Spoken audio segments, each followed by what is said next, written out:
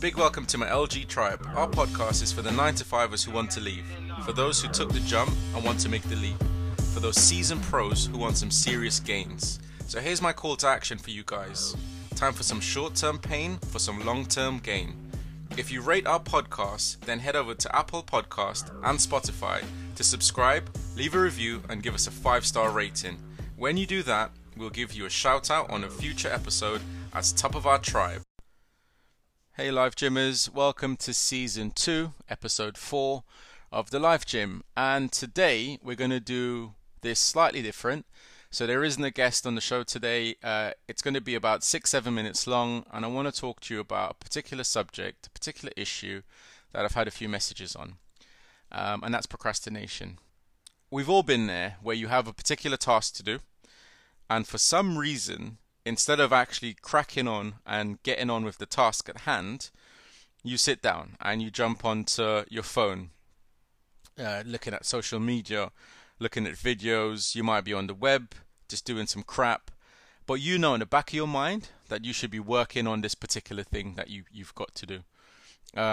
You know that there's a deadline to it, and it might be something to do at work, at home, for the kids, something to do, for your personal business, but for some reason it becomes this internal fight. I've got to do it, but I don't want to do it. Should I do it now? Oh, I can't be bothered, but I know I've got to do it. And it just goes on and on and on. It's a bit of a phenomenon, and I think many people have asked, why do I procrastinate? Why is this happening to me, rather than focusing on how can I stop the procrastination. The worst thing is when you've got something to do and you're like a day before the deadline, and then you jump into action and you start doing stuff, and you're like, why did I leave it so late? Oh my god. But you had all that time to get it done, right? So I'm hoping by the end of today, if this is something that affects you, I would love for you to listen in and share it with someone. Again, I'm all about creating value. It's all free, and it's something that a lot of my clients talk to me about, and it's something that I speak to my coach about as well. So listen, and the last thing I want to say on this is procrastination will not take over your life if you take control. So here we go. My first tip on this is let's break down the thing that you've got to do into micro actions. Now, the macro action is the thing that you need to do.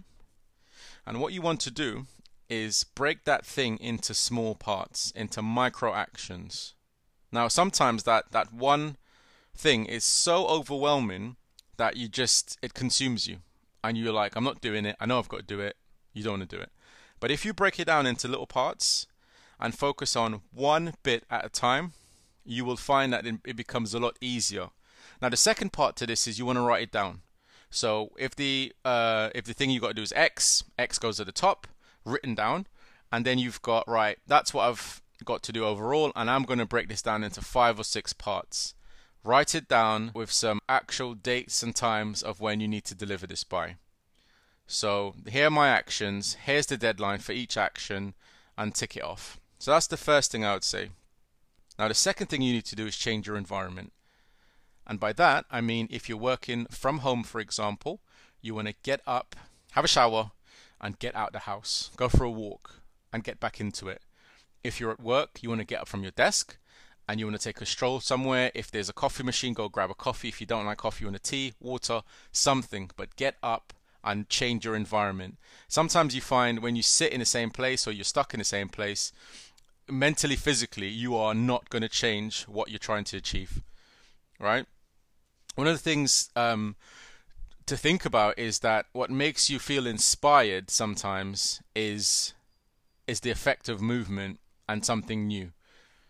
Okay, so for example, the other day I was feeling a little bit stuck. I work from home. I was like, gosh, I've got this thing to do. And I just couldn't get my head around it. So I was really frustrated. I jumped in the shower. It was my second shower for the day. Got ready and I left the house. I went for a walk, took about 20-minute walk, got back in, looked at my list. My micro actions were there and I was like, right, let's crack on, just get it done. Change your environment and it changes your mindset. Okay, so step number 3 is to surround yourself with people who take action and who inspire you. And again, this is pretty straightforward. If you surround yourself with people that complain a lot, that are negative, that don't do anything, more than likely you're going to copy their behavior, right? However, if you surround yourself with people that take action, are positive, and are pretty fun most of the time, you're going to feel a lot more inspired, and that's going to rub off on you. Now, success to everyone's different. So when I say hang out with successful people, I don't mean someone who's got lots of money or someone who's doing really well at work. Success depends on that person's individual definition of success. Step number 4 is accountability. So tell someone about your goal or your goals or the thing that you've got to do. That could be a coach, that could be a mentor, it can be a friend, a family member, but let them know, hey, I've got this particular thing I'm working on.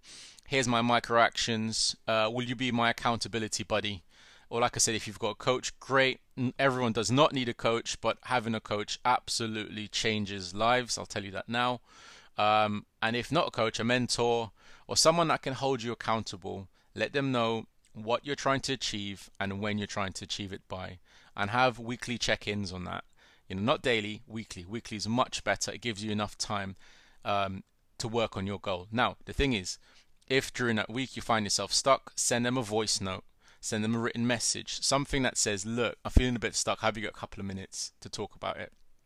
Accountability partners are amazing, and you definitely need one of those people in your lives. In your life. And the last thing is, you know what? Just get it done. Just do it. Stop overcomplicating things. Get your up and just get it done. Sometimes we overthink and think, and it's so important that sometimes it just boils down to you just getting up and taking action. It's a reality check. I've got so many clients that complain about not taking action and not doing this and not doing that.